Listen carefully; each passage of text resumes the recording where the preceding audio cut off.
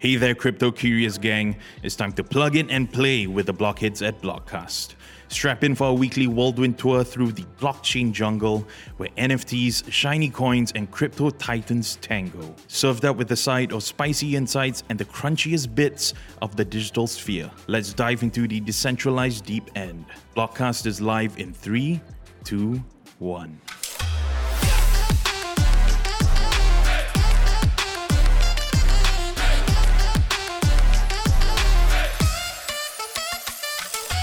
Welcome to Blockcast. This week, we dive deep into the roller coaster ride that was 2023 in the world of cryptocurrency. I'm your host, Timothy Mazier, Managing Editor at Blockhead. With me... Hi, Tim Han here, General Manager at Blockhead. And today, we're unpacking the good, the bad, and the downright wild from the past year. And we've got a guest with us here in this episode, Kenneth Bock, the author of upcoming book Decentralizing Finance, published by Wiley in February 2024. Kenneth, what's the book about and who's it for? Well, thank you for having me here. It's great to be with you guys. Yes, so Decentralizing Finance is kind of like a 15-month effort that just wrapped up in September for me. Decentralizing Finance actually started as a DeFi book, as in covering crypto-native DeFi from the emergence of DeFi summer since 2019. But then now DeFi is being used in sort of institutional DeFi, right? Yeah, as per JP Morgan and the MES with Project Guardian. The book is a very broad coverage of what I would call is the 3 Ds. Now it's the digital assets, DLT, and DeFi. Right. And you've been working on this book for the past 18 months? 15 months. Yeah, so the contract came in March 2022. Before that, I was looking into trading, doing some arbitrage trading back into my roots as a kind of a trader. Before that, I was heading up growth and strategy for Zilliqa. And actually, it was at Zilliqa we were looking at formulating the fintech and DeFi strategy for the company, right? So then we did sorts of partnerships with XFirst, and now Fast. Basically, we collaborated on the first sort of Singapore dollar stablecoin XSGD, also HT Exchange, which is an RMO exchange. But basically, we were the base blockchain for that. And then prior to that was L1 sort of analyst and investor. Yeah, my biggest hit was basically being in the Ethereum crowd sale from 2014. That was very, very lucky because I was kind of doing research into Bitcoin and Ethereum at that time. But subsequently reinvested and was kind of very impressed with smart contracts in general. Yeah, so other hits were like Cosmos and Tezos. Since the DeFi thing came along, it sort of really grabbed my interest because DeFi is an entirely new way of doing finance that's based on smart contracts, right? So the big kind of inquiry or experimentation with the regulated side of things, with central banks and with commercial banks, is how do we actually implement DLT into the centralized banking framework, which is so complicated. It involves geopolitics, it involves technological risk, it involves different types of compliance and different types of monitoring. So that is basically what I'm trying to kind of excavate, because again, a lot of the pilots with smart contracts in commercial banks and central banks are kind of quasi-operational. To kind of generalize the whole activity of it. And you can see from the IMF MD's kind of opening at the SFF that just closed, she really kind of was quite explicit that CBDCs are here and they are going to move forward, right? The Chinese ECNY is already in play. Singapore has just announced an MOU with China to allow ECNY spending in Singapore. So long and short of it, what crypto natives think is their universe actually extends very much so more on a technical level to what is actually will happen for the masses, for the billions. But that is a much more complicated translation of how it's going to happen. So pretty good timing, right? You've been working on the book during a bear market, so not that much action, lots of time to write the book, and you've timed it to coincide with crypto spring and the bull run in February 2024. That's what we're all gunning for, 2024. Yes, we hope so. Now that you mention it, we can talk about the Bitcoin ETF. Certainly that is, I think, on everyone's mind. The Bitcoin ETF is huge lah. It's huge in capital letters, right? And to give you some context, I used to trade ETFs You see, I used to trade ETFs at Goldman Sachs. This is the first job I ever did in my career in the London office of Goldman Sachs, market making ETFs. How this actually works is basically, as the junior trader, you're hedging. Okay, so let's say a hedge fund wants $10 million of banks ETFs. Depending on the type of order, we go into the futures and the spot market, match the exact exposure using algorithms, because an ETF is a basket, right? So you have to buy the exact basket of stocks that match the exposure of the ETF that we're sending to the client. So we match the prices, we calculate all the prices using algorithms, and then we take the spread. So that is a long story, but ETFs have many advantages.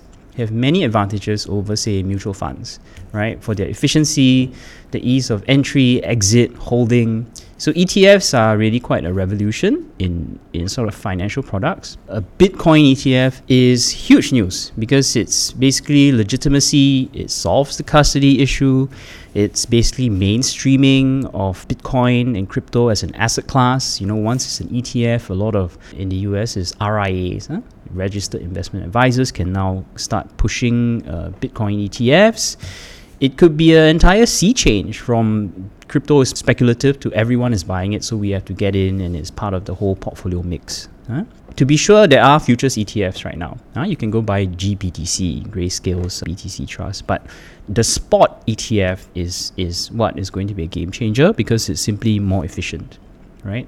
Yeah, I mean, you can just imagine everyday guys on their TD Ameritrade, on their IG, Yes. clicking on the ETFs that hopefully are to be approved, and the effect that would have on kind of the liquidity in the Bitcoin market. Absolutely, right? So BlackRock is the giant in the room. BlackRock's under their iShares branding, I think is about 35 to 40% of total market share of ETFs in the US.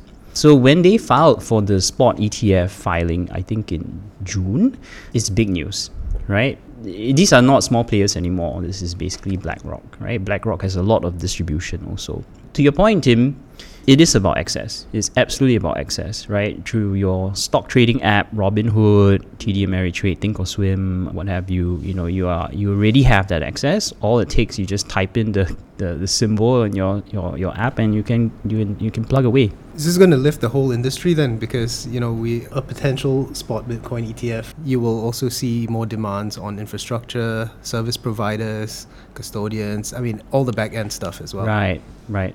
Yes, absolutely. If we think about institutional adoption of crypto, there have been kind of a lot of firms like BlackRock to Fidelity to DBS, right, locally, whose clients basically want crypto. I mean, you know, everyone has heard about it, no matter what the government tells you, whether it's speculative or not. Of course it's speculative, but the fact of the matter is that their clients want to buy Bitcoin. So these institutions have to figure out, okay, how are we going to get access? How are we going to get liquidity? How are we going to store these assets? How are we going to deliver the UX for our clients, right? And absolutely, this I think is a very good precedent for all the infrastructure providers in the space. But it is not for certain that it will be approved. That's right. It is not for certain. I think the odds are right now about 50-50.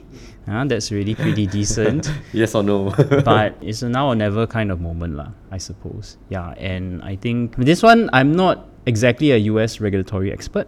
Yeah, but it's just that it seems like the SEC is quickly running out of reasons to reject and to delay these applications. If you reject and delay applications, there must be some rules about it. And I think throughout 2023, we've seen some actions by the SEC against some of the largest cryptocurrency players. Think about Kraken, we think about Binance, think about what happened with Ripple. And Binance just most recently, a couple of weeks back, had to pay a $4.3 billion settlement, the SEC. So, I mean, what do these moves mean for the cryptocurrency industry at large? Is this now table stakes? Is it $1 billion a year to play this game?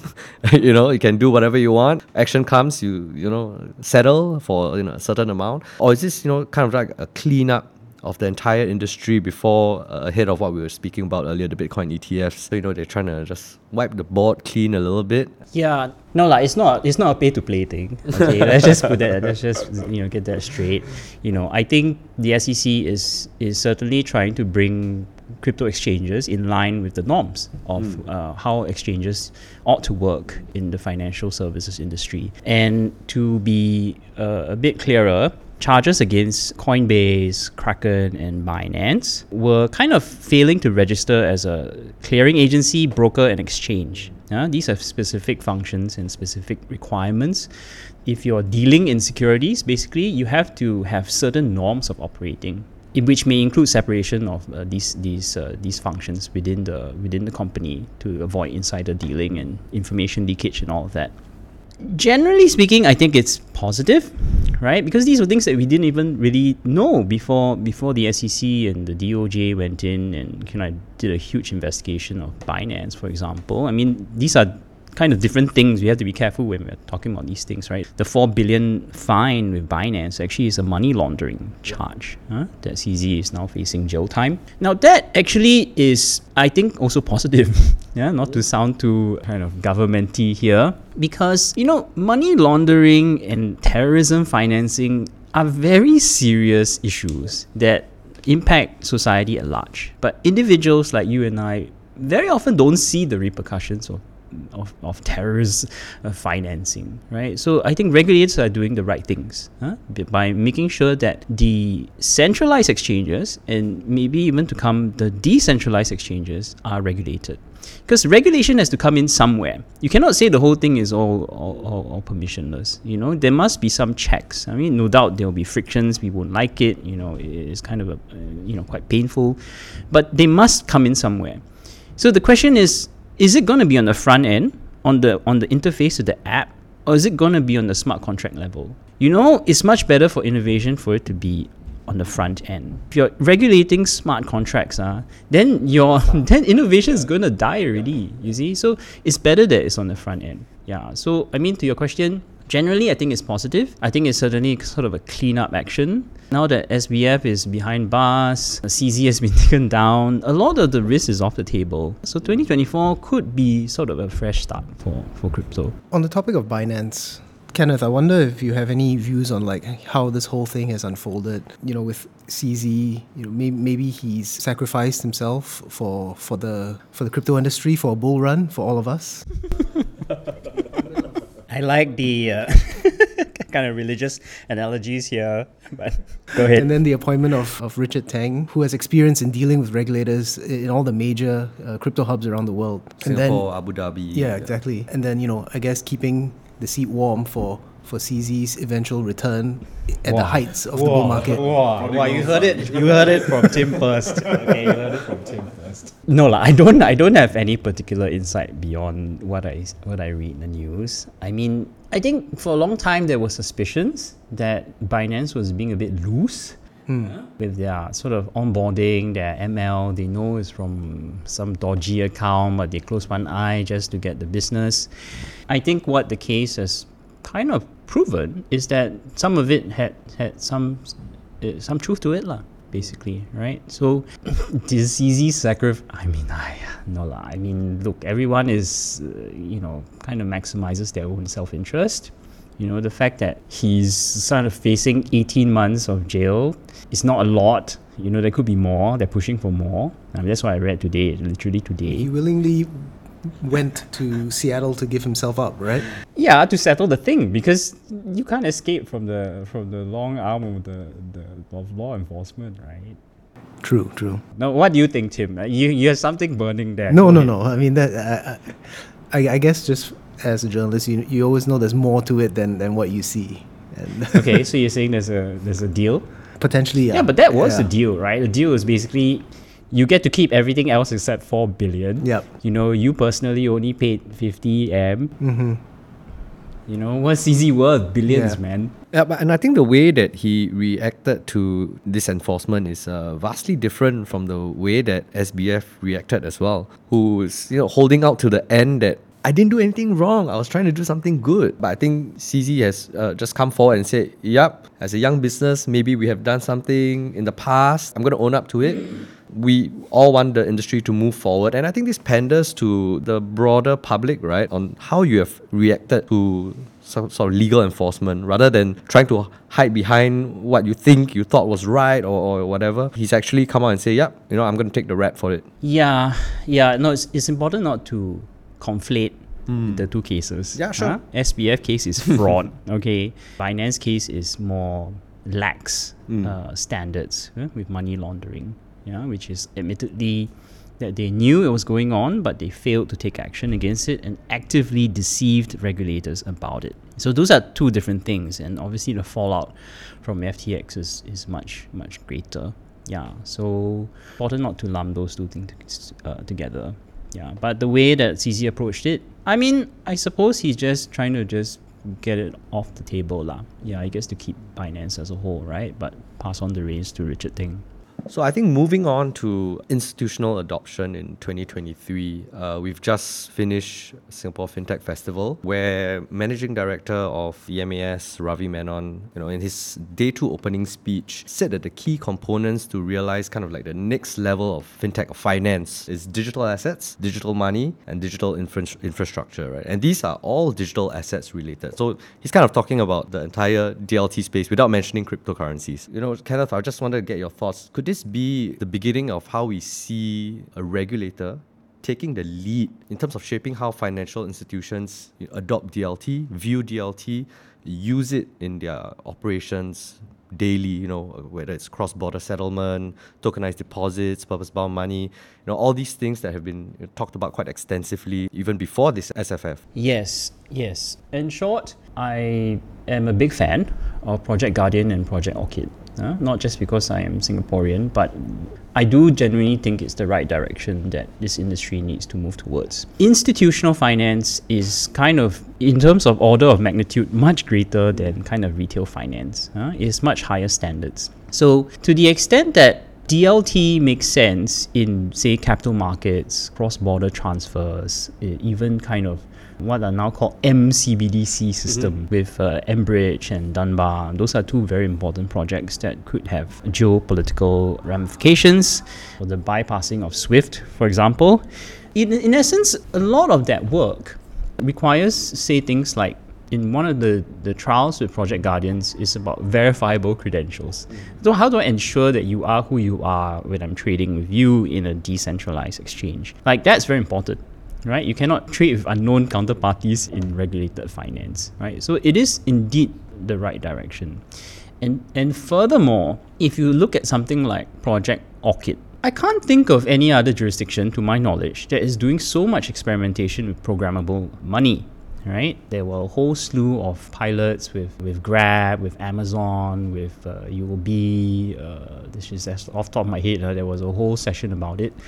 Now, if you were to take this programmable money kind of theme anywhere else in, say, the West, I don't think they're quite ready for this. And this is because of the unique social compact that Singaporeans have with their government, which basically is that government tends to do right by Singaporeans and does the right thing. This is all kind of quite big news, actually, with how DLT is being implemented in kind of real finance. So, yes, I am a big fan of what MAS. But you mentioned Ravi Menon's Day 2 speech.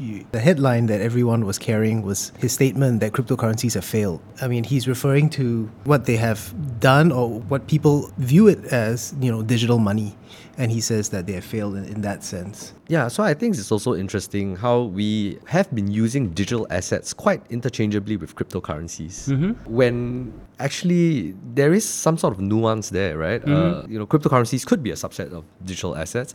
But, generally as we move towards this more regulated climate in digital assets become slightly not the privately issued cryptocurrency from a ABC project that, we are accustomed to, but rather financial instruments that have been issued by regulated providers or even the regulator themselves.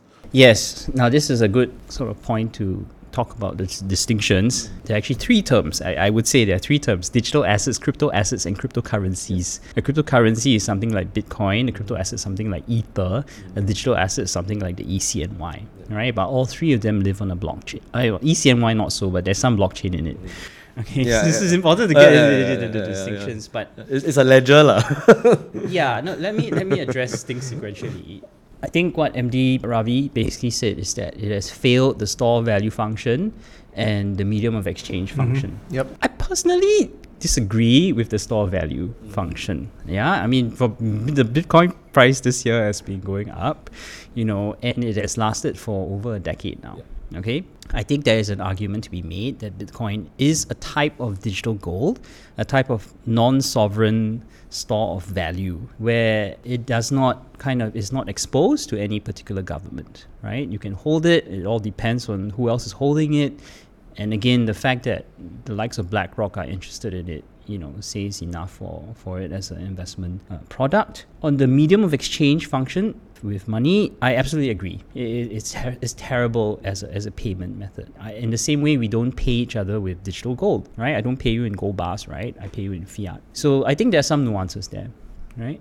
Digital assets, it's a catch-all term, I mean, the government cannot espouse cryptocurrencies, but it can say that cryptocurrencies and crypto assets belong in the superset of digital assets. Yeah, so I think we're going to see that a lot more going forward. But it doesn't mean that it's out of the category, right? So yeah, I think that's positive alone. I guess another big theme over the past year has been the tokenization of real-world assets. That was also a big topic at the Singapore FinTech Festival. Kenneth, I'm wondering how big of a shift do you think RWAs are going to bring to the industry, and if the hype is real? Yeah, RWAs are a big deal. This year we saw a lot of T-bill tokenization from Franklin Templeton and a couple other players, Ondo and I can't remember the names, very hard to pronounce. But suffice to say that is kind of the value of tokenization, right? All the fractionalization, the ease of settlement, the ability for the token to sit on the DLT and leverage on the innovations of automated market makers, staking, all the DAOs, all the primitives that we kind of take for granted as crypto natives, but with real assets now. It is the future of finance. In a nutshell, not to understate it. So the bigger players like JP Morgan actually define institutional DeFi is actually the tokenization of real assets in a DLT.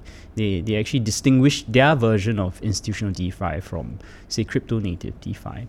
But it's going to, again, take some time to get there, right? Because regulation is kind of harmonizing at this point. There's a lot of kind of different ways of how this is done, and actually to prove that there are actual benefits from it is kind of also sometimes not so easy. For instance, the ASX, I don't know if you remember the ASX transformation with DLT. Can a stock exchange actually use DLT to improve their operations? Huge loss, right? $200 million loss. It's hard. It's very hard to implement these projects if they're really ongoing.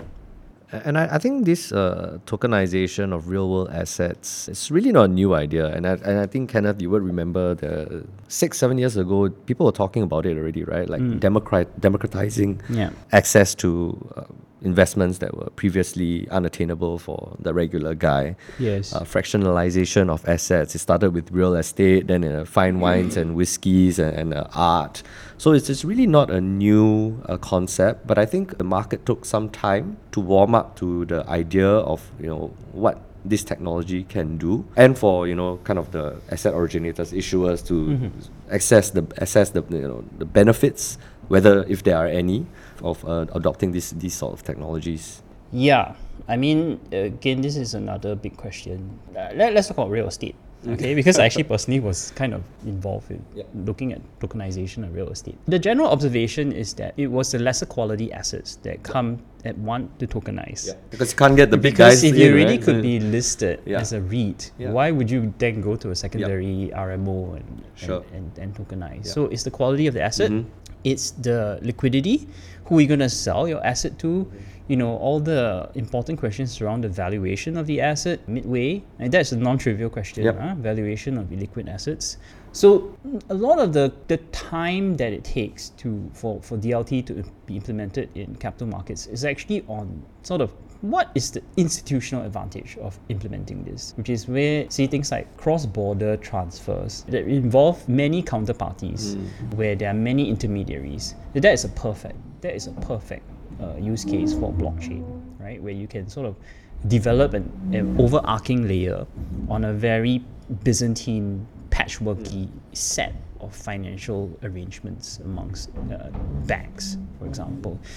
But again, that takes the harmonization and cooperation of a lot of financial institutions that ultimately sort of has to be led by the central bank, right? And obviously now that the central banks are very keen on CBDCs, the settlement of CBDCs with tokenized deposits and tokenized assets becomes much more real. Then we can leverage on the power of all these assets being on blockchains and having the benefits of instant settlement and transparency and verifiability and all that. Yeah, and I think this was mentioned during the SFF as well, right? Interoperable networks that can be regulatory compliant across several jurisdictions, right? Yes. This is a global effort. It's not a three, four guys in a room want to do something, right?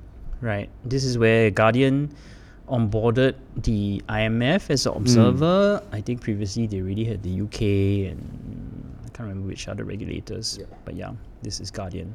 Yeah, I mean, I agree with you, Tim, that when I first started hearing about tokenized RWAs and like everyone suddenly started talking about it all over again, I was like, haven't I heard this before? Why are we back at this? I mean, perhaps it's just regulatory clarity on the horizon that is, pushing this. And also it's given the industry the narrative that it's been searching for, throughout the bear market. And I think it comes back to trust. I mean, you're talking about trust and financial institutions. There is no substitute for financial institutions that have been around for hundreds of years. My point being is that RWA maybe has surfaced again because TradFi is basically on the ball now. I mean, basically, they've picked it up. They say, okay, this is real. Let's get our product guys on it. Let's get something going here. And this resurgence of RWA is because TradFi institutions are looking into it. Well, stablecoins have had their fair share of drama in 2023 as well, right? USDC, the pegging sent ripples through the market. PayPal's USD launch is set to shake things up a bit more.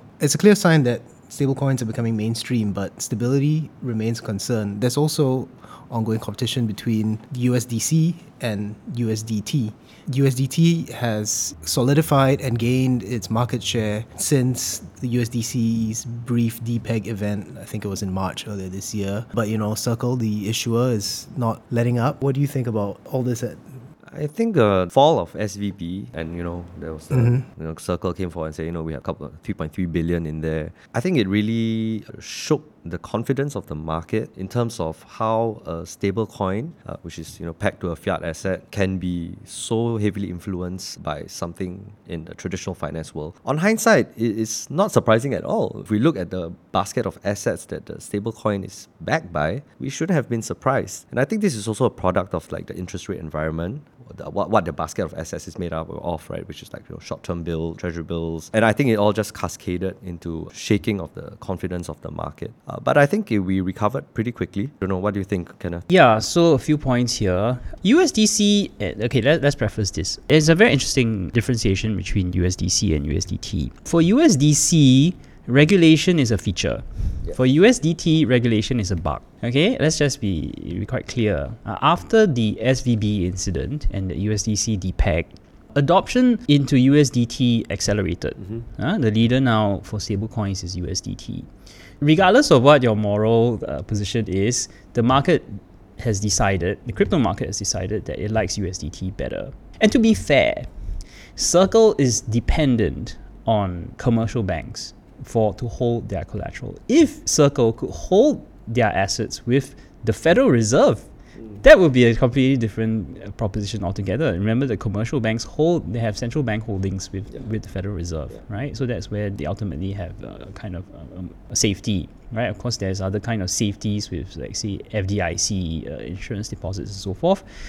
But the regulation has not developed to a point where stablecoin issuers can actually hold direct deposits with the Federal Reserve. That's some color with the stablecoin part. I'm a huge fan of what Circle is trying to do here. In fact, where DeFi is concerned, I really think stablecoins are the sweet spot. I mean, there was this huge, I thought it was a great debate about stablecoins versus tokenized deposits in the future of money. And the audience voted for stablecoins. To be clear, the motion was, can stablecoins promote financial inclusion? If you think about it right now, anybody with an internet connection can basically spin up an Ethereum account or Polygon account and store USDC in their MetaMask wallet. Granted, there are many kind of teething issues about UX and storing your private keys and so forth, but it's right there. If you're interested at all about financial inclusion, it's right there. It's right here. It's not a pilot, it's real, you see, and you can use that right now. So to the point that we can enhance our monetary system, our global financial system with stable coins, and how to do it. I think that is one of the big benefits that crypto has actually brought to the broader financial system, to the point that it reaches our mums and dads, not just DeFi degens anymore. So that's just a kind of a brief overview of the stablecoin piece, right? The other conversations around here are, of course, around the tokenized deposit part, which gets us into banking and fractional reserve banking and what JP Morgan is doing. But that whole area of, say, what I describe as a three-way fight between stablecoins, tokenized deposits, and CBDCs is also a very important sort of conversation. I tried to use PayPal, PYUSD. I don't think it's accessible to Singaporeans, but I did look at that launch and think that this was huge. I mean, I think it used Paxos as a service provider, and the SEC later came in and said, there's some issues around it. But nonetheless, this is a fintech giant, that is PayPal, that is looking at stablecoins with some interest, right? It's saying we got to get in on the game with e-commerce payments, with payments all across the world, and it's better that it's in our stablecoin and not some other person's stablecoins. There are also other things that are going on in the world of stablecoins, like Japanese legislation coming through to allow for the likes of Mitsubishi to sort of not issue, there's some intermediaries involved, but basically banks collateralizing and issuing stablecoins in Japan, which is the first G7 country to do this. I think next year will be very interesting for how Japanese stablecoins will be used within their e-commerce space. So let's take e-commerce, because that's actually the huge use case. Would I pay you in stablecoins, or would I use a fast payment, a QR payment, or a credit card payment? Now, actually, those three things have very different ways that it works, with transaction costs and so forth. And it is a very competitive marketplace for stablecoin payments, because these days it's basically free and instant already, unless it's cross-border. So at the end of the day, I feel that it comes down to the on and off ramp, right? From my regular fiat money into whether it's your PYUSD or the Japanese stablecoin, your yen stablecoin. It comes down to how do I get it, right? From my Shopee app or my Tmall app or whatever, can I directly do some sort of bank transfer from my actual account? Right. Or does this all happen on the back end and I don't even know? Right. Would that even be the better way, where the consumer does not really know, still makes the purchases as per usual, interacts with the interface that he's familiar with, but the back end on how it settles with the bank, the payment gateway, or the merchant themselves, that's the infrastructure that kind of needs to get revamped, right? Yeah, I mean, to the extent that if you can live your whole life on the stablecoin, if you get paid in stablecoin, you buy things in stablecoins, then there's no need to go back to the other types of bank or fintech money. I mean, there will be a huge emphasis on, say, the fungibility of these things, right? Because, I mean, what central banks and regulators don't want is different types of money, different types of stablecoins. They want one type of money, and they don't even, ideally, the consumer doesn't even know the difference. Yes. Ideally. Again, it comes down to stablecoins being internet native. Think about not needing to put in a credit card number. Think about not needing to pay 3%, right? Think about not needing to share more details than just your pseudo-anonymous wallet, and being able to enable for programmable aspects in the money. Yeah, so I think that, and kind of open access with the system. Yeah, so those are things that, and it's still to be seen how open sort of these stablecoin systems issued by banks are going to be. Of course, Singapore also has sort of firmed up their stablecoin legislation, which I thought was also very positive. Basically, to be considered as a single currency stablecoin, SCS, you need to be a major payment institution, and basically I think there will be some differentiation on the exchanges. Basically, exchanges will have to label this is a licensed stablecoin and these are not, which I think is huge because you remember UST, Terra, Yes. I mean, consumers didn't know any difference between UST, USDC, USDT. What is this nonsense? Don't know. It's just another stable it's just coin on another the stable on the coin, market, but it's actually not stable. Yep. You see, so this word, stable coin, is actually very important. Is it actually stable? It's just a meme. Does it actually mean anything? We must have some Frameworks we lah. must have Yeah, some yeah. laws And around I it think, to make it stable. StraightSex and Paxos have been kind of like selected to be part of this effort by the MAS to for the single currency stablecoins. Yeah, so no, I think it's great news. I think it's the future of DeFi lah. Yeah, if we can talk about it, let's also like that. Now let's talk about the future. 2023 taught us that resilience is key in crypto. We've seen the industry bounce back from regulatory hurdles and market volatility. So what's in store for 2024? Yeah, I mean, it's quite Bitcoin. I have Bitcoin on my mind. Bitcoin halving is happening mid-2024. And now that a lot of the regulatory risk is kind of taken off the table, you could sort of wonder, is the current run-up in Bitcoin price sort of already priced in for all of these factors? Probably should be. But I think all bets are off if Bitcoin ETF is really proved. Before this, I kind of told you that I've become a bit more of a Bitcoin maxi. Given sort of the way big financial institutions are going to use their own L1s. Another big announcement at SFF was this GL1 initiative that basically JP Morgan and a few other banks. I keep mentioning JP Morgan, but they're the giant in the room, right? But they are collaborating with, I think, 4 other financial institutions and MAS to construct their own L1. So they're not going to use a public blockchain. So that to me is a bit negative for ETH price. And ETH, basically, Ethereum, public Ethereum, will sort of be crypto native finance, right? But so it's less of an insti using public blockchains kind of angle. In short, for 2024, I think a lot of Bitcoin action, hopefully. More sort of progress with the stablecoin stuff being used in real world situations. And also, let's not forget the EU big piece of MiCA, right? Markets in Crypto Assets Act that I think is coming into force. That's a huge deal. That is the whole of the EU with 27 countries and 450 million people. So that's a big piece that will provide a lot of clarity to the crypto market. You said that you keep on mentioning JP Morgan, but Jamie Dimon, he's like Bitcoin's biggest critic, our right? Friend. Yes. I mean, is it FOMO? He recently said that if he were the US government, he'd shut down the Bitcoin ETF. They are one of the financial giants that have not applied for a spot Bitcoin ETF. Yeah. Well, you're on a hot take, right? I give you a hot take. I think Jamie is running for politics. Okay. Yeah, I kind of smell that, and he's not. He's already hinted that already. You heard it here first. Strategic. Right. Strategic messaging with our Elizabeth Warren. Timhan, what are you expecting for 2024, or like what do you want to see?